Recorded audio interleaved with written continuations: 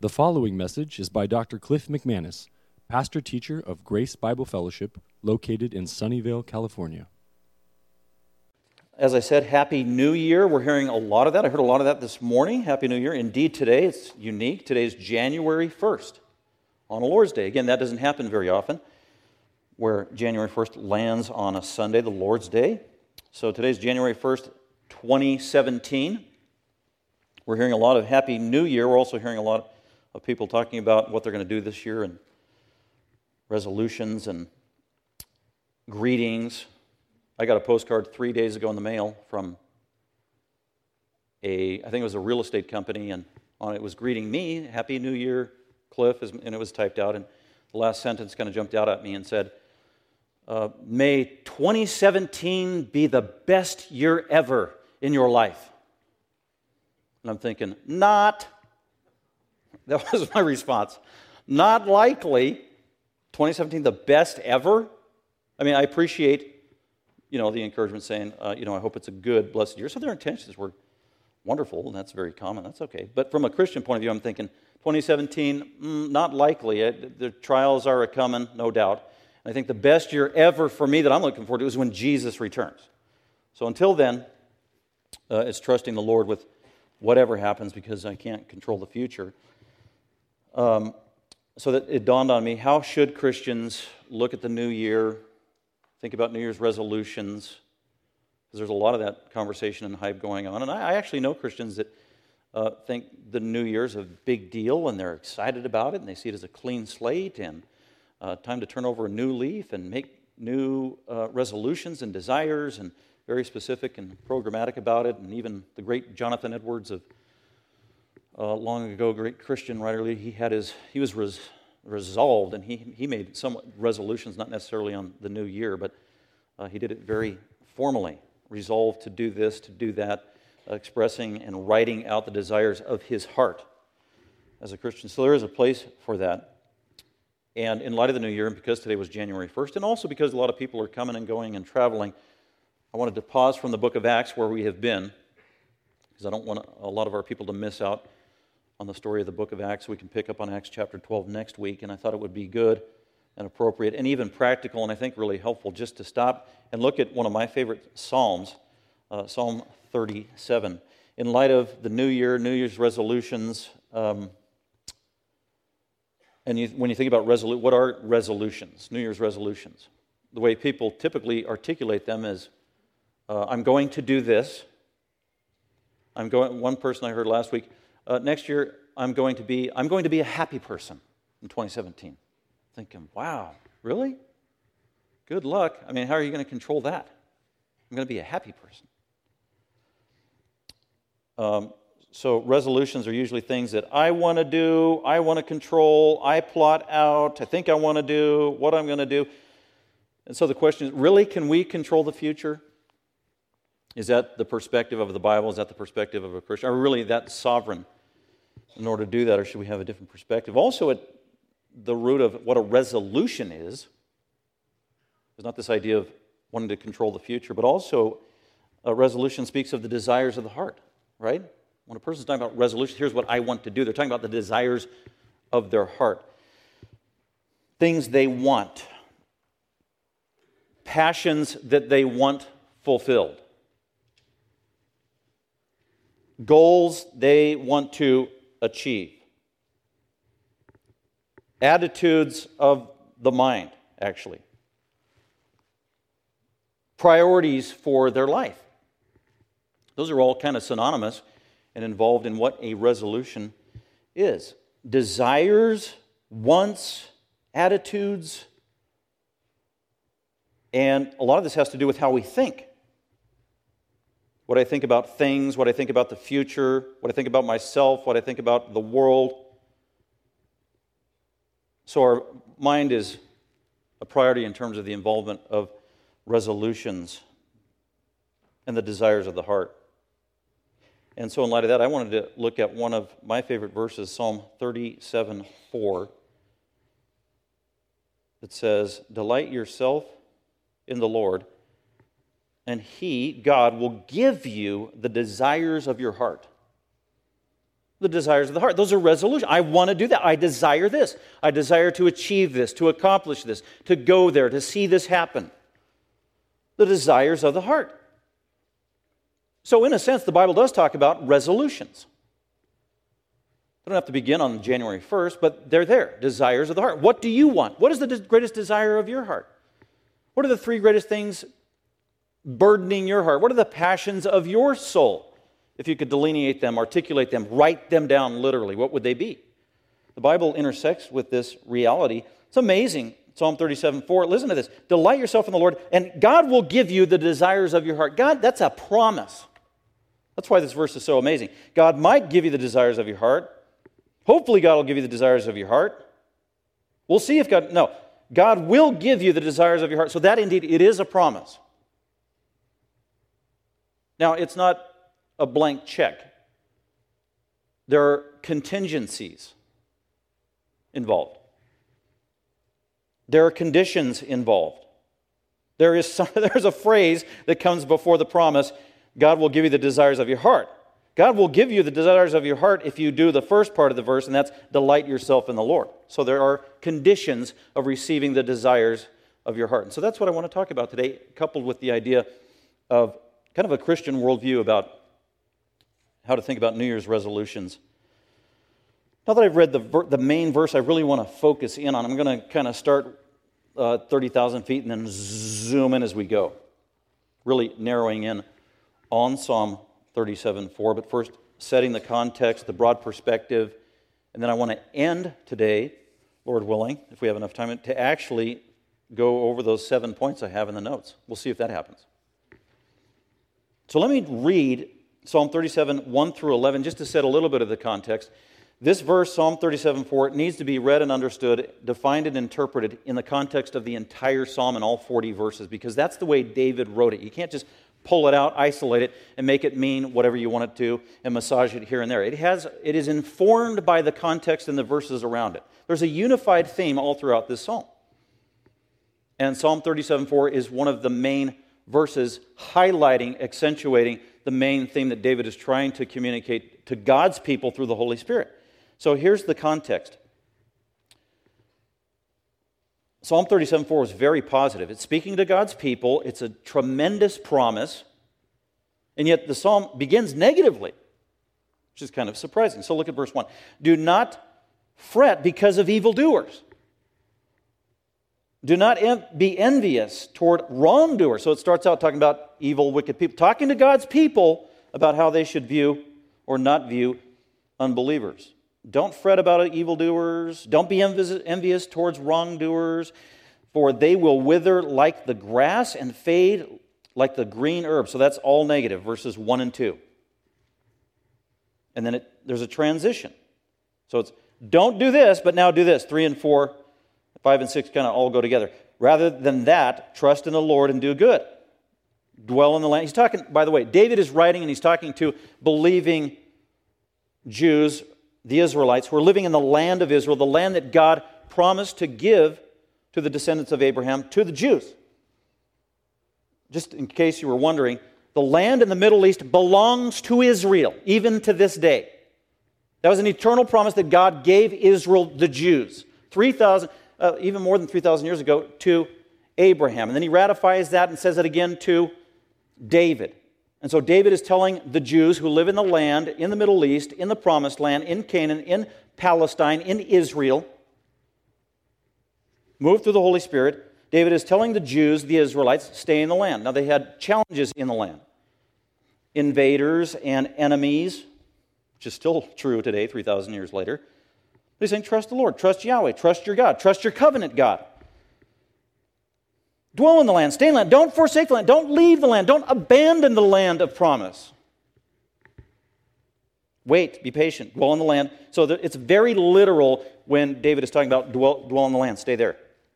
He's talking about the land of Israel. Well, how does that apply to us, Pastor Cliff, here in the church, here in Cupertino or Sunnyvale, California? We don't live in Israel, and the church doesn't have literal rights to the land of Israel. Well, it applies to us in that this promise of the land to God's people, to Israel, is still intact, and it's going to actually literally be fulfilled in the future. That's what the book of Revelation is about, and the book of Romans, chapters 9 through 11. So there is still a plan that God has in place regarding the literal land of Israel with respect to His people, which is primarily believing Jews in the future, and the church actually is also going to be incorporated into that. And someday, believe it or not, resurrected believers, Christians, in the age to come will actually be ruling in the land of Israel with Christ with a rod of iron on the earth. So this is the context. Dwell in the land, cultivate faithfulness. Delight yourself in the Lord, and He will give you the desires of your heart. Commit your way to the Lord. Trust also in Him, and He will do it. He will bring forth your righteousness as the light and your judgment as the noonday. Rest in the Lord. Wait patiently for Him. Do not fret because of him who prospers in his way, because of the man who carries out wicked schemes. Cease from anger, forsake wrath. Do not fret, it leads only to evil doing, for evildoers will be cut off. But those who wait for the Lord, they will inherit the land. Yet a little while, and the wicked man will be no more, and you will look carefully for his place, and he will not be there. But the humble will inherit the land, and will delight themselves in abundant prosperity. And then he just goes on. So the overarching theme in these 40 verses for David is a practical reminder to God's people of how to live wisely, faithfully, obediently, optimistically, in faith in a fallen world that seems to be dominated and run by wicked, godless people.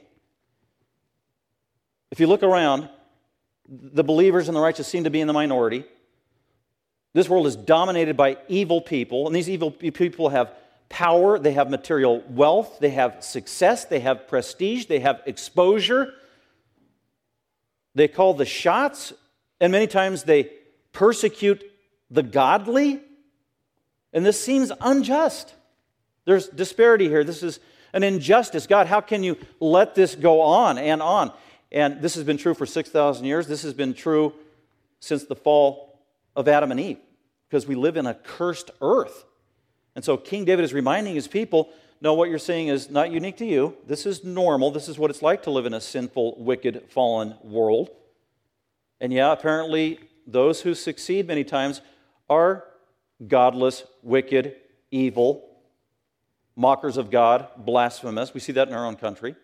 I mean, practical modern-day examples would be those in Hollywood, right? They have apparently all the money and influence and fame and everything else that goes with it, and yet many of their lives, not all of them, but many of their lives are just totally perverted, wicked, evil, and even aggressively anti-God, anti-Christian, anti-Bible. We seem to be the minority. We don't seem to have a voice, the godly people in this country and around the world. And so that is the theme that David is laying out here. He knows this, he understands this. Really, it's God knows this and God understands this because God is the one who's prompting David to write this through the Holy Spirit, so as he speaks to his people. So even though this was written 3,000 years ago, it's amazing how relevant and pertinent this psalm is for us even today. Before I go into the details a little bit more and flesh out Psalm 37 for this amazing verse, just want to give you a big picture regarding Psalms, and Psalm 37 in particular, because it is so rich, can't do justice to it, even one verse. There is so much here, but just let me give you some highlights about Psalm 37. Psalm 37 exists in the book of Psalms, which is 150 chapters or 150 separate writings put together, actually by many different authors. I think Solomon penned a few. Moses even wrote one of the Psalms, we know of, for sure, and some other authors. But David actually wrote about half of the Psalms, about 75 of the 150 Psalms. And this is one of the Psalms that David actually wrote. So we're talking, this was written 3,000 years ago, about 1000 BC. It's one of the most ancient documents that has been preserved in detail, without error. It's absolutely phenomenal. So David wrote this psalm. David wrote this psalm in his old age. He wrote over the course. He was a prophet. He wasn't just a king. David was a prophet, a spokesperson for God. He was a hymn writer. He was a musician. He was a songwriter. He was a warrior. David was many things. He was amazing. He was the second king of Israel. He loved God with passion. He was a frail and weak and sinful man who knew God, who loved God, who depended upon the forgiveness of God, who was very open, very emotional, very honest about his heart's desires and put them down in ink for us to read, as we get to look into the heart of David many times. And this is one of those examples, Psalm 37. Well, he wrote this in his old age because verse 25, David says, I have been young and now I am old. Now, David died when he was 70 years old. So he lived around about 1000 BC. And so he's writing this psalm. This is probably one of the last things that he put into writing. And he's writing this at the end of his life. And so because it's written at the end of his life, it is full of experience, perspective, the big picture, tried and tested by time. There's much wisdom to offer, coupled with the fact that it is inspired by the Spirit of God. This isn't just literature. This is Holy Scripture. This is God speaking to us in ink. It's amazing. This is the voice of God, not just David. But he is using David as the human agent who is seasoned, who is wise, who has been through a very difficult and hard life, and he's moved by the Spirit of God, imparting wisdom to his people. Maybe he's writing this to Solomon, who's about to take over the kingdom. And at the same time, because he's a prophet, he knows God is going to preserve this for the descendants of Solomon and all believers of all the ages, because it is Holy Writ. So it's a treasure. Written by David. It is a poem. This is Hebrew poetry. It's written in verse and in stanzas or strophes. You can't appreciate it reading it in English. You have to read it in Hebrew. It's absolutely beautiful because it's an acrostic. So there's about 8 different acrostics in the book of Psalms. David wrote at least 5 acrostics. And an acrostic is a poem where you begin each sentence or a certain sentence with a letter of the alphabet going in alphabetical order. So if you wrote a love poem to your sweetheart and you wanted to write an acrostic, like we used to do in first grade, we wrote first grade acrostics to our mother. We start with M. Mommy, you are so wonderful. And then you go to the next sentence, O. And then you say something using O beginning that sentence, and then it goes to, and then it spells mother in the column, and it's a poem. That's exactly what David did here in Hebrew. So it is an acrostic. It uses all 22 Hebrew letters, and it goes in alphabetical order. And actually, the first word of this psalm, if you look at your English Bible there, Psalm 37, verse 1, the first word is al, or al, and begins with an A, the Hebrew A, first letter of the alphabet. That is actually the first letter of this entire poem that he writes. Now, in our English Bible, it says, do not. So the word not is actually the first word in the Hebrew, just so you know, this is an acrostic. And then the B in Hebrew, you got aleph, or aleph bait, A-B, very similar to English. Aleph bait, alphabet, aleph bait, alphabet. Oh, that's where we got alphabet. Yes. From the Hebrew alphabet. So the verse 3, trust. That's the B. That begins with a B in Hebrew. Beta, trust. And then he just goes, aleph, bait, C, no, gimel, ABC, aleph, bait, aleph, bait, aleph, bait, gimel, daleth, hey, gimel, daleth, hey. Everybody together. Vazayan, vazayan, chettet, yod, chettet. Anyway, I love that song. So that is your Hebrew alphabet. It goes through. And poetically, keeping symmetry and balance, he starts a verse or a stanza with a Hebrew alphabetical letter going in order, and then he writes 4 lines. Boom. Okay, so there's parallelism there. And then after his 4 lines, then he starts the next letter in the alphabet. Just so you know the beauty of even the structure involved, because David was an artiste. Sorry, all you engineers here in the Silicon Valley, he was an artist. And so that's how he wrote this beautiful and lovely psalm. And it's constrained somewhat. There's not this development of thought as you would have in narrative or in Paul's exposition and these didactic ways that he communicated. They're almost like proverbs. Each 4-verse stanza is like one proverb, one main truth for every 4 verses. And that's kind of how it should be read and interpreted. So verses 1 and 2 go together as one stanza. And the main truth there is don't envy the evil. And then verses 3 and 4 together. That's one stanza, and there's a main truth there. Trust the Lord. Verses 5 and 6, that's one stanza goes together. The main truth there is give your life to God. And 7 and 8 go together. or just verse 7, be patient and wait on him. So that's really how this psalm should be studied. Each stanza is a proverbial truth, and each stanza begins with a letter of the alphabet. One that I thought was interesting is if you'd look at verse 18, our English Bible says, the Lord. Now, the Lord actually doesn't come first in the Hebrew. Actually, the word knows in Hebrew comes first. Knows. And the Hebrew word for knows, get this, is Yoda. Really, Yoda. What does Yoda mean? Oh, well, the form here in Hebrew, Yoda means the all-knowing one. And it's talking about not the little green Kermit-looking guy in a science fiction movie. God, Yahweh, is the all-knowing one. But that's exactly where Star Wars got the name for Yoda, the all-knowing little guy. Took it right out of the Hebrew Bible. I don't know if George Lucas did that or whatever. It's amazing how much Star Wars stole out of the Bible, like not only Yoda, but Luke, taken right out of the Bible. Leia, right out of the Bible. I could go on and on. But I won't. I just thought that was interesting. Other things about this psalm, big picture. Here's an amazing thing. There are 18 imperatives in here, so this is a psalm that you do. That's unique. You can think about, there are many psalms where there are no commands or imperatives. Psalm 23 doesn't have a whole lot of imperatives, if any at all. There's no commands there. So many psalms are like that.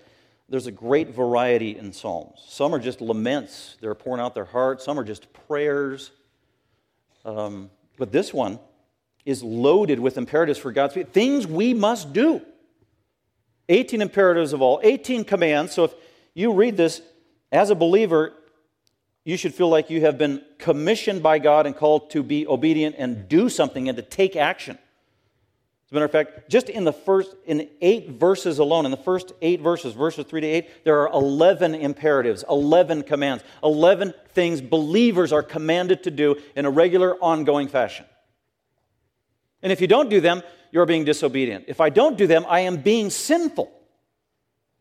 So that's one of the unique features about this psalm, full of these imperatives or commands, things we must do. And in keeping with that, to complement that, this psalm is loaded with promises. I think that's why I love this psalm so much.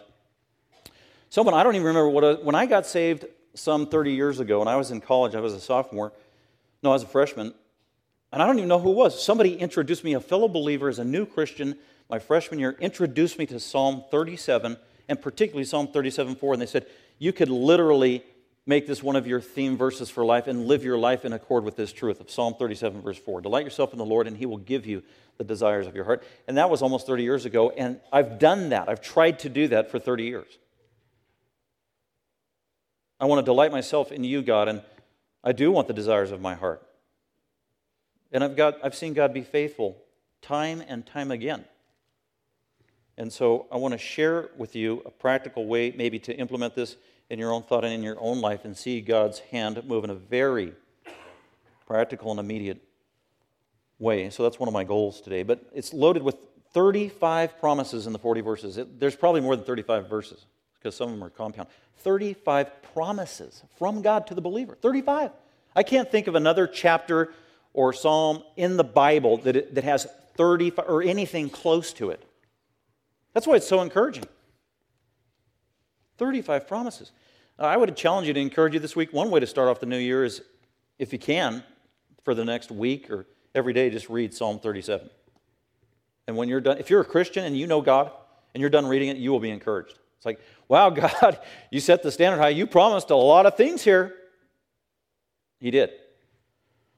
It's loaded with promises and ways that God wants to bless His people. Also, regarding the context, this psalm, as I said earlier, it's addressed to God's people. It's addressed to believers. It's addressed to people who know God. Today, for us, that's knowing God through the gospel of Jesus Christ, believing that Jesus Christ is the Savior, the one that died on the cross, absorbed God the Father's wrath for our sin. He died as the God-man. He was buried. He rose again from the dead. He ascended on high. He called us through His Holy Spirit in the gospel, calling us as sinners to repent and give our life to Him and admit we can't be saved apart from Him as the Savior. He is the only way to heaven. He's the only way to have His sins forgiven. He's the only way to know God in this life and for all eternity. And that's believing in that is how you become a Christian, born again, regenerate, saved, a Christian.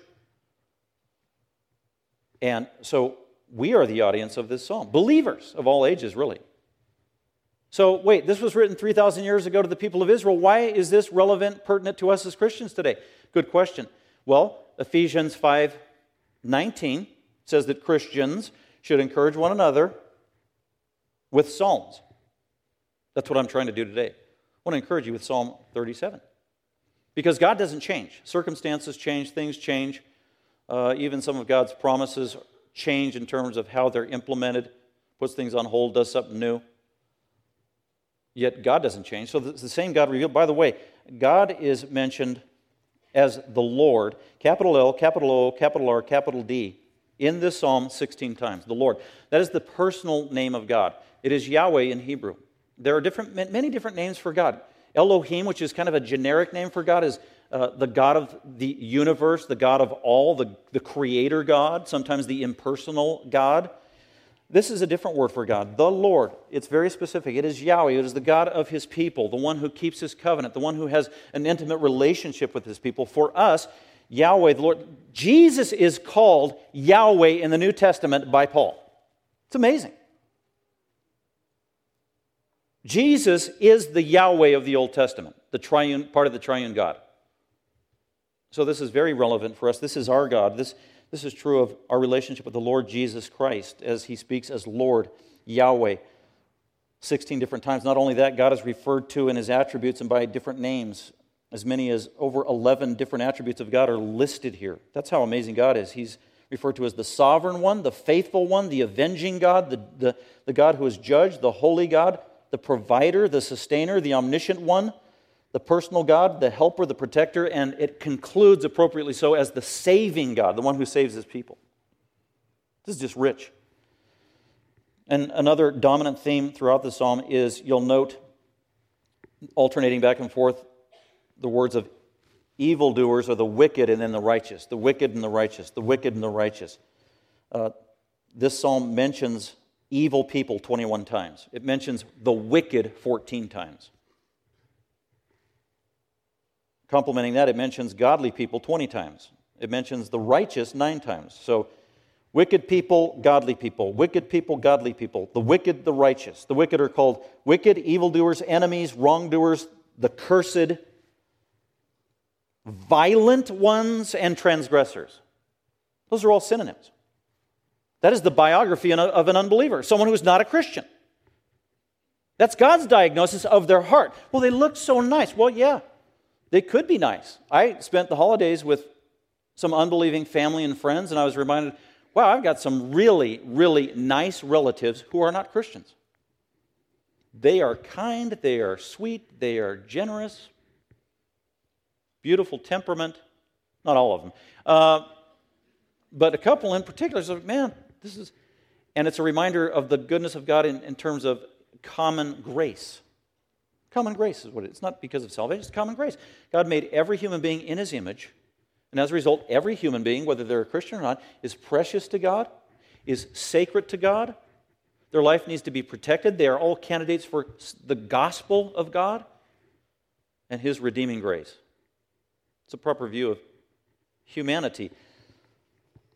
But the true diagnosis, spiritually speaking, from God's point of view, is an unbeliever is wicked to the core. And it will come out. It will leak out. Sometimes behind the scenes, in private, in secret. So many times we can't see it. The grass is really not greener over there in the life of an unbeliever. That's one of the main themes here. Christian, believer, don't get caught up and deceived by the grass is greener over there in the unbelieving home or territory or turf or their world where they have all the hoopla, all the money, all the parties, all the materialism, all the satisfaction, everything they want, and everything's great and rosy. It's not. Because deep within their soul, they are empty, they are depressed, they are lost, they are confused, they have no hope, they have no God. That's really what's going on. They're looking for meaning. They're trying to find that meaning through all kinds of things in the world. And there's this huge void, a massive vacuum that only God can satisfy through personal salvation in the Lord Jesus Christ. So don't be deceived by the superficial. Don't be misled by that which is shallow. Don't compare yourself with unbelievers. Don't look over at their life. God forbid, don't envy what they have. Why would you want to envy a wicked person who's cursed by God and has no future if they don't repent? We have the greatest, most precious thing in the world, and that is a personal relationship with the God of the universe, the blessed Savior, the greatest treasure of all. So that's really the overriding theme here. We need to have a right perspective.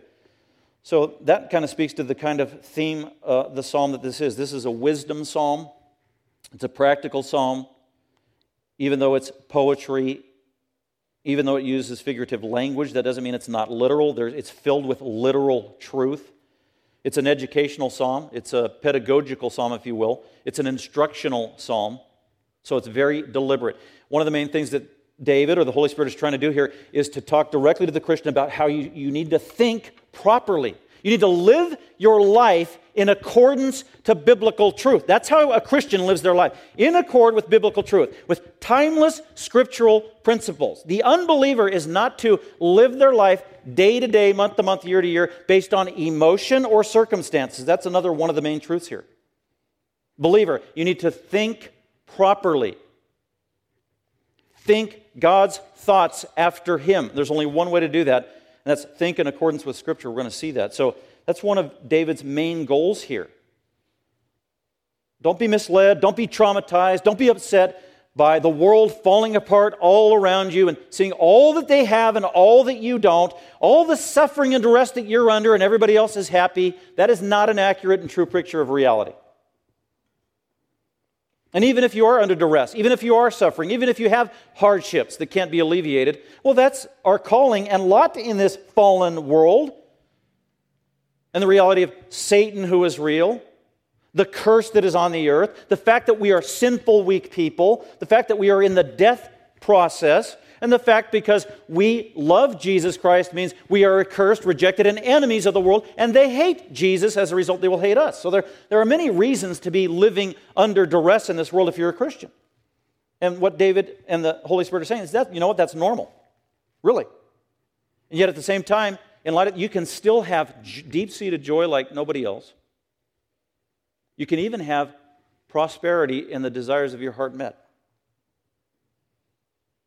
as God determines and sees fit in keeping with His will.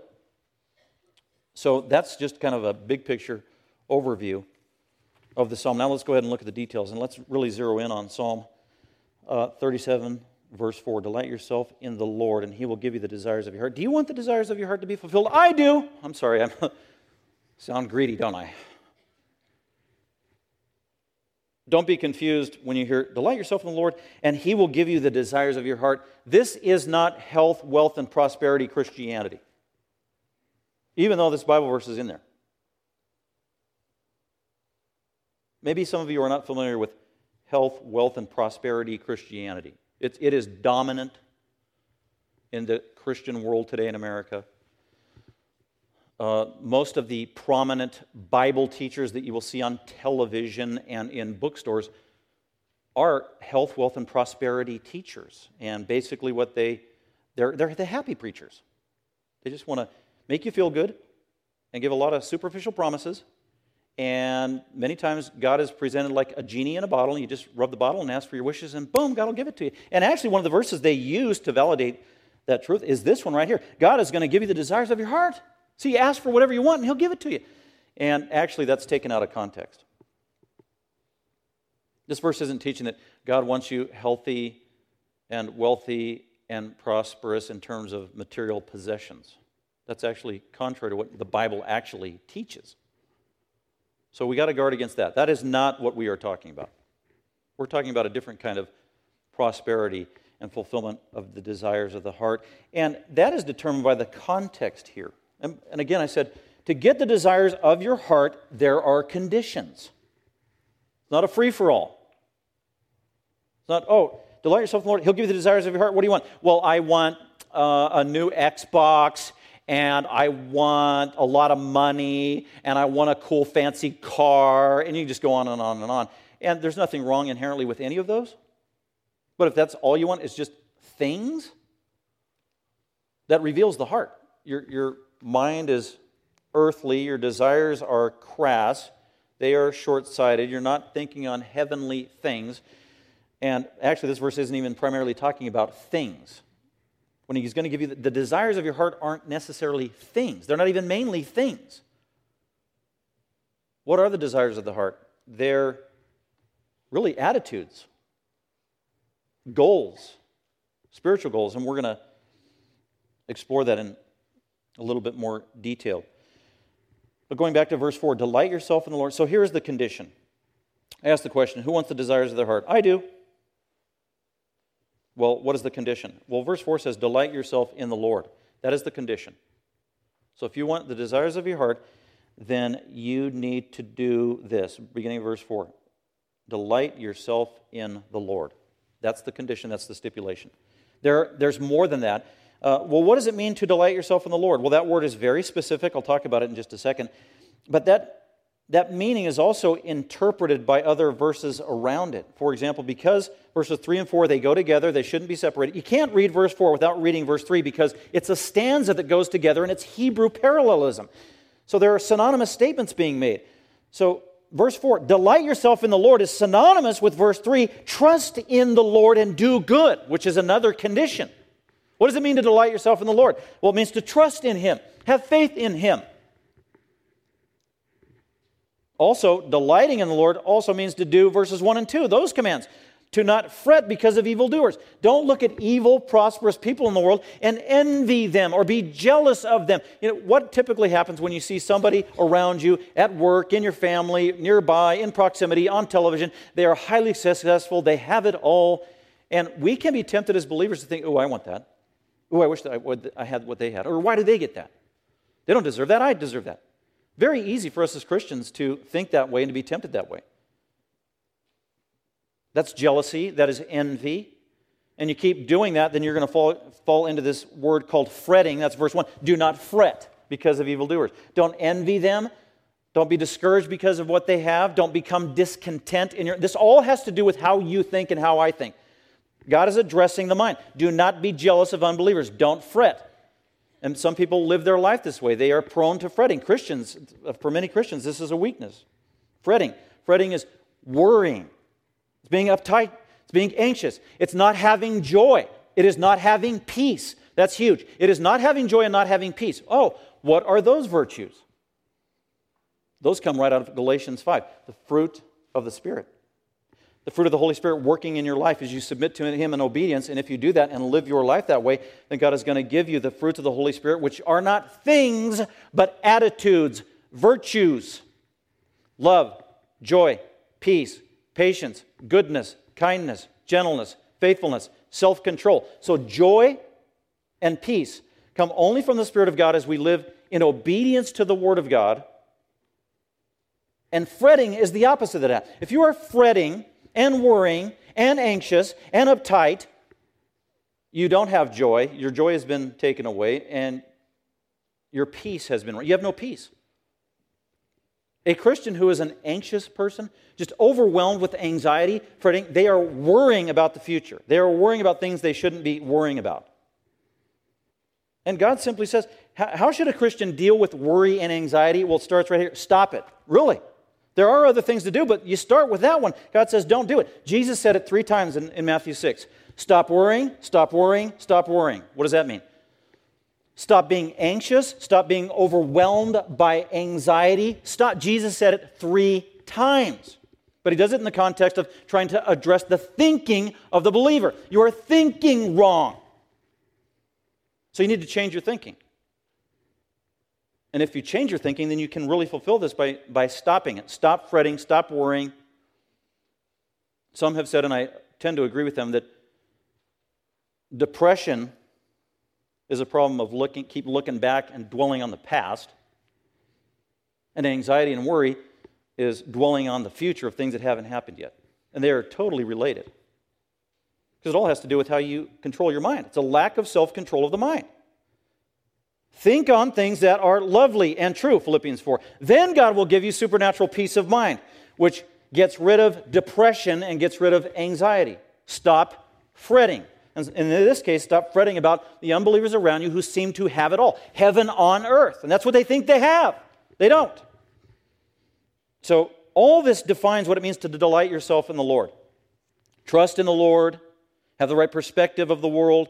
Have the right perspective of unbelievers. Have the right perspective of where you are in relation to God and this world. Don't seek after the superficial. What else does it mean to delight yourself in the Lord? Verse 5, commit your way to the Lord. Commit your whole life to Him. Are you willing to commit every area of your life to God and just lay it before Him?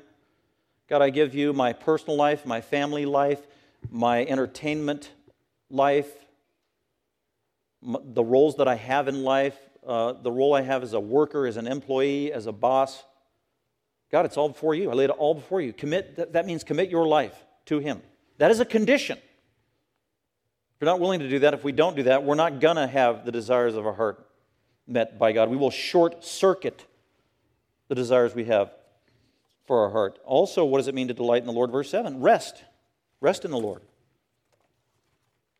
Just trust Him. You know what? This is a rebuke against us as human beings trying to be self-sufficient. Trying to depend in our own strength.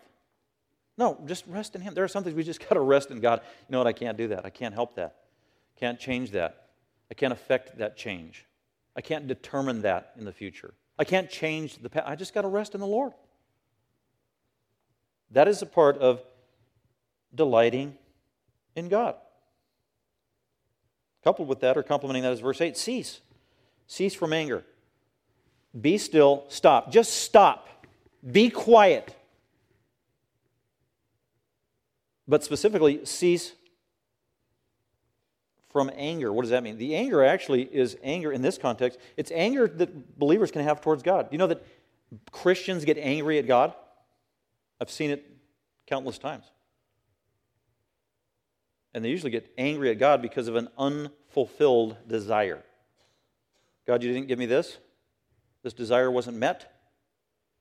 And the sinful human inclination is to respond by getting angry at God. David knows this. The Holy Spirit knows this. That believers can fall prey to this. It is wrong. It's sinful. It's a forgivable sin, and there's a solution to it. And it starts with stop. Don't get angry at God. This is a fallen world. There's a devil. You're a sinner. People hate you. Don't blame God. This is Job's problem. And Job guarded against this. Can't get angry at God. So as you look at the successful, unbelieving world around you and the things that you don't have in your discontentment and frustrations and shortcomings in life and all your unmet desires, the last thing you should do is being angry at God. And anger is a result of ongoing fretting, which he said in verse 1. Don't fret, don't be anxious, don't worry. By the way, the literal Hebrew word for fret is to burn with heat. You burn on the inside. Oh, I don't have this, I'm not getting this, they're getting that.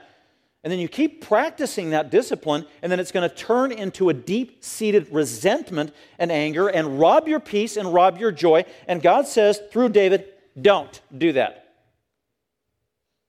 Forsake it. So this is all addressing our mind, how we think, and the issues of the heart. It's a great challenge, tremendous challenge. Rest also has to do with being patient, patiently waiting for God. That's how you delight yourself in God. You patiently wait on Him. We want the answers now. Usually the way God operates is, no, you need to wait. Be patient. The word desire, literally there, has many different meanings, but it means to rest in God, to find total fulfillment in God, to be nurtured by God, enjoy God. Notice it's delight in the Lord. It's not a delight in the blessings of God or delight in things. It's delight in God. So that's priority number one for Christians. So that's what I would leave you with in terms of fulfilling this verse. The greatest condition for the Christian to receive the desires of your heart is to delight in God. That means love Him, make Him the priority, make Him first and foremost. Remind yourself He is the only one that can ultimately satisfy. There's nothing else in this life that can fully satisfy. Family members can't satisfy. Your spouse can't satisfy in the ultimate sense.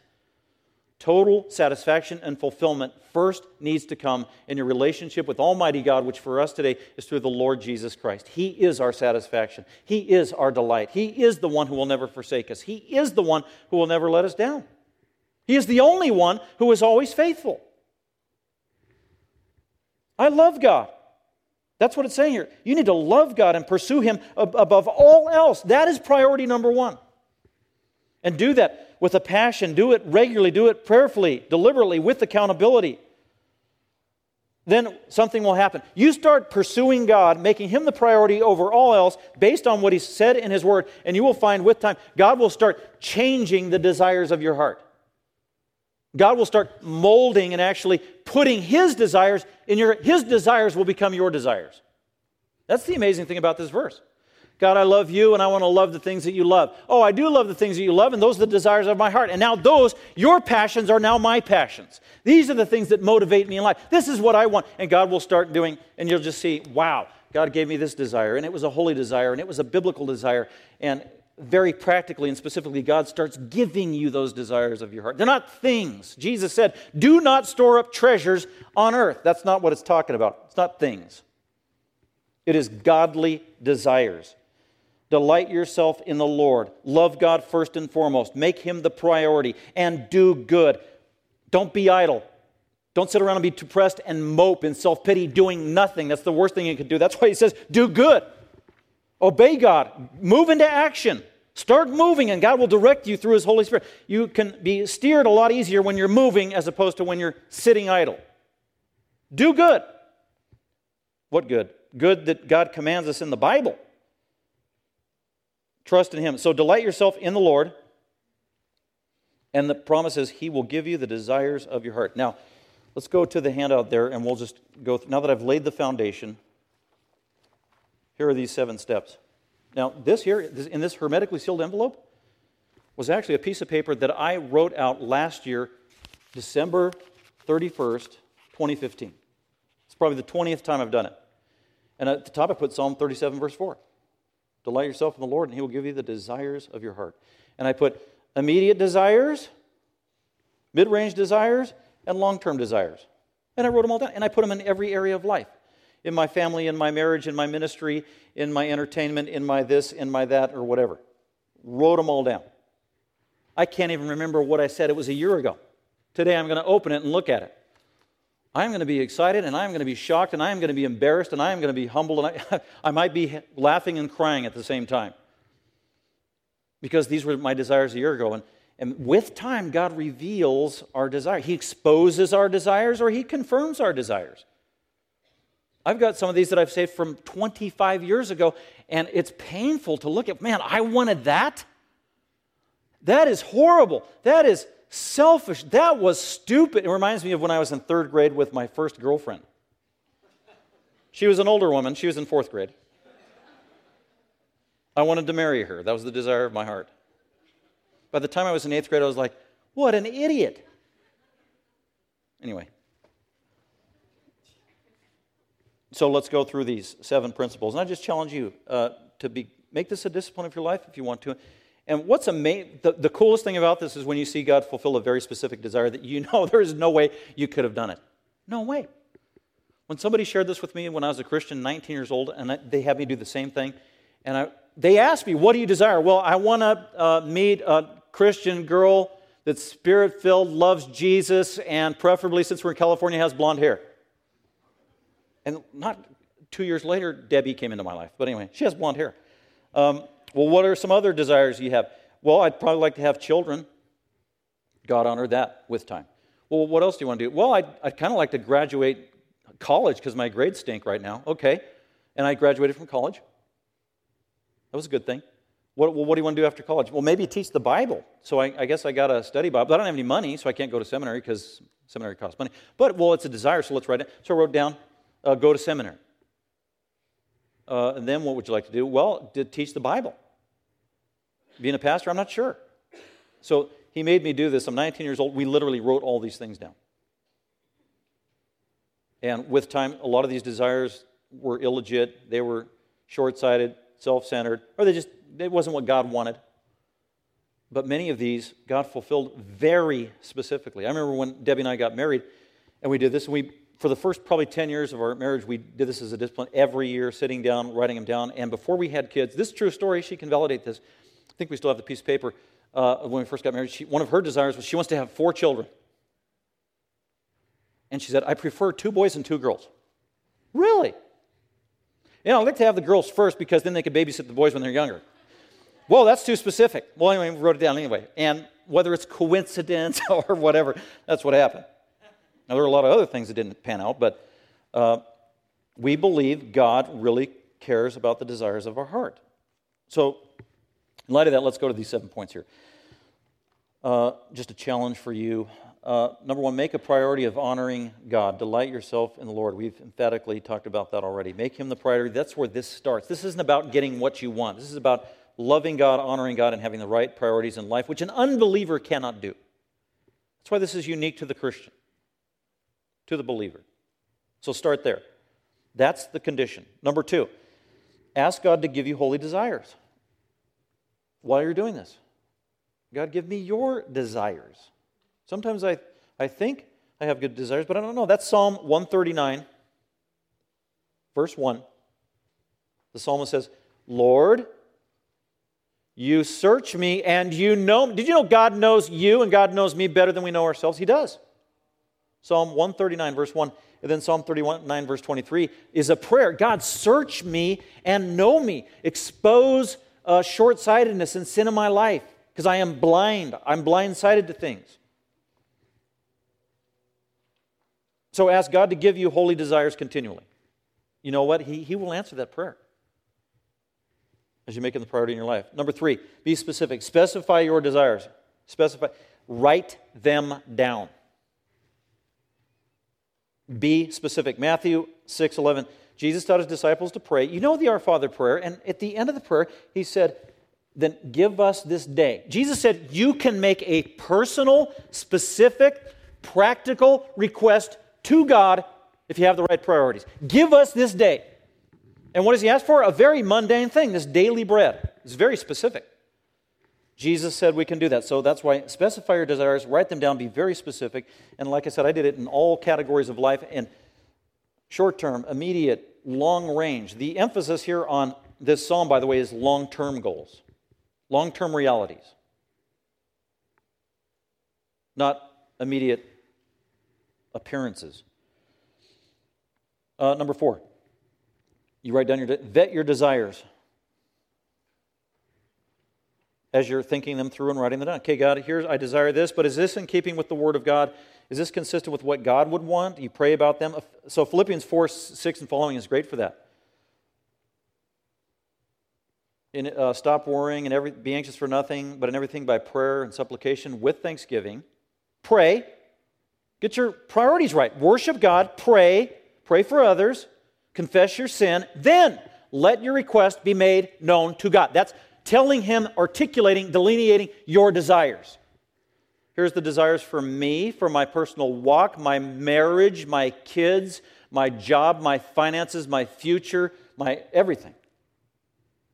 Let your request be made known. Tell God. And examine it through Scripture. Number 5, when God answers a very specific prayer, you need to thank Him. Thank Him. That's 1 Thessalonians 5:18. In everything give thanks, no matter what's going on. Even with unmet desires. Thank you, Lord. And especially when you get a desire that's met. God, thank you for the finances you just provided at the 11th hour again. Thank you, Lord. Thank Him continually as you see your desires met. I think of Luke 17:11, the story where Jesus met 10 lepers. He cried out to Him, Son of David, have mercy on us. And that means heal us. We live out in that estranged community. Nobody wants to be around us. We are unclean. We are dirty. We are filthy. Heal us. And Jesus, boom, you are clean. They got healed instantly. There were 10 lepers that got healed. 9 of them bailed and left. And then one actually got up, came back to Jesus, bowed down, and said, thank you to Jesus. And Jesus said, wait a minute. I thought I healed 10. Where are the other 9? He appreciated the one giving thanks. This is God, recognizing that thanks to God is a way of worshiping Him and an absolute priority. Don't be like one of the 9 lepers who forgets God. Number 6, confidently lay your desires before God. Rest in the Lord, 37 verse 7 in our present psalm. Resting in the Lord, that's being confident in God, trusting in God, leaning upon Him, knowing that He is in charge. There is no more confident verse than 1 John 5, 14 and 15. 1 John 5, 14 and 15. Ask God, and He will give you whatever you want. That's what it says. There is a condition. Ask God, if it's in keeping with His will, He will give you whatever you ask for. That is amazing. So you can ask confidently. If it's in keeping with His will, if it's what He has revealed in Scripture. Number 7. And as you're doing all this, continue to reassess, reevaluate, reassess. Oh, where am I at, God? What have you done with the desire? Have you changed some of the desires in my heart? I remember, this is a true confessions. Can I say this? When I was at Master's College and Master's Seminary, a new, young, zealous, idealistic, unrealistic, new believer, I wanted to be the next John MacArthur. Boy, God has revealed that is not a legitimate desire, Pastor Cliff. You are Pastor Cliff. So you need to reassess. Don't try to be somebody else. Continually reassess your desires. The best way to do that is to let time pass. Let time pass. Wait on the Lord. Psalm 37, many verses there. Wait on the Lord. Be patient. Wait on the Lord. Add the last one. I want to add number 8, which is the crescendo of these points, but also it's the crescendo in Psalm 37. And it lets us know that God isn't primarily talking about the here and now, but ultimate realities, ultimate desires, eternal desires, spiritual desires, because it culminates with salvation in God. These aren't just earthly, crass promises. So point number 8 is keep an eternal perspective, yet live day to day. Keep an eternal perspective, but live day by day. Eternal perspective, that's Colossians. Keep your eyes on things above, or an eternal perspective. But living day to day, that's Matthew 6:34, when Jesus said, don't worry about tomorrow. We're thinking about the future, we're praying about the future, we're asking God to use me in the future, but I am not burdened in worrying and fretting about the future. I'm resting in God about the future. I could die today. So it's eternal perspective, living day to day. Don't worry about tomorrow. That way you can be the best steward possible with every day that God gives us. All for His glory. I want to close by reading this climax to this psalm. Follow it with me. Psalm 37, 35 and following. David said, I have seen a wicked... I'll just read 25 and 26 again, where David says, I have been young, David said, and now I'm old. Yet I have not seen the righteous forsaken. Isn't that awesome? If you're a believer, if you're a Christian, you're not going to be forsaken by God. Even if it feels like it. You're not going to. You're His child. I've never seen the righteous forsaken, or his descendants begging bread. All day long He's gracious and lends, and His descendants are a blessing. And then verse 35 and following, David says, I have seen a wicked and violent man. David saw many of them. Spreading himself like a luxuriant tree in its native soil. Then that wicked man passed away, and lo, he was no more. Poof, gone. I sought for him, but he couldn't be found. Mark the blameless man. Consider the blameless man. Look at the godly person. Find one, and just watch their life over time. And behold the upright. For the man of peace, the Christian, the believer, they will have a posterity. That's long term. The long-term care and keeping of God. Verse 38, but transgressors, those who reject Christ for us, will be altogether destroyed. The posterity of the wicked, it'll be cut off. Verse 39, but the salvation of the righteous is from the Lord. There it is, salvation. That is the most important gift. That is the most treasured gift. That is the greatest desire fulfilled in our hearts, if you know Christ, is salvation in Christ. The salvation of the righteous is from the Lord. He is their strength in time of trouble. The Lord helps them and delivers them. He delivers them from the wicked and saves them because they take refuge in Him. Amen. Let's go to the Lord in prayer and thank Him for this great promise and this wonderful psalm. Father, we thank You for our time together. We thank You for the Christmas season, the new year that even allows us as believers to reflect on the Scriptures and look at practical living as we seek to make sense of this world. Thank You for not leaving us in the dark. Thank You for not leading us astray. Thank You for being so practical and personal, as evidenced even in just Psalm 37. God, I pray for every person who knows You personally here this day, that You would bring this psalm, these amazing promises to our mind regularly, that we would commit our lives to you as you've asked us to do. We would trust you. We would not fret. We would have faith in you. Most of all, that we would delight in you, find total satisfaction in knowing you as the greatest priority, and in the meantime, allow us to watch you answer prayer, to fulfill the desires of our heart for our good and for your glory. We thank you, we pray in Christ's name. Amen. Thank you for listening. Dr. McManus is an author, seminary professor, and pastor-teacher of Grace Bible Fellowship. For more information about Grace Bible Fellowship, please visit our website at gbfsv.org or call us at 650-630-0009.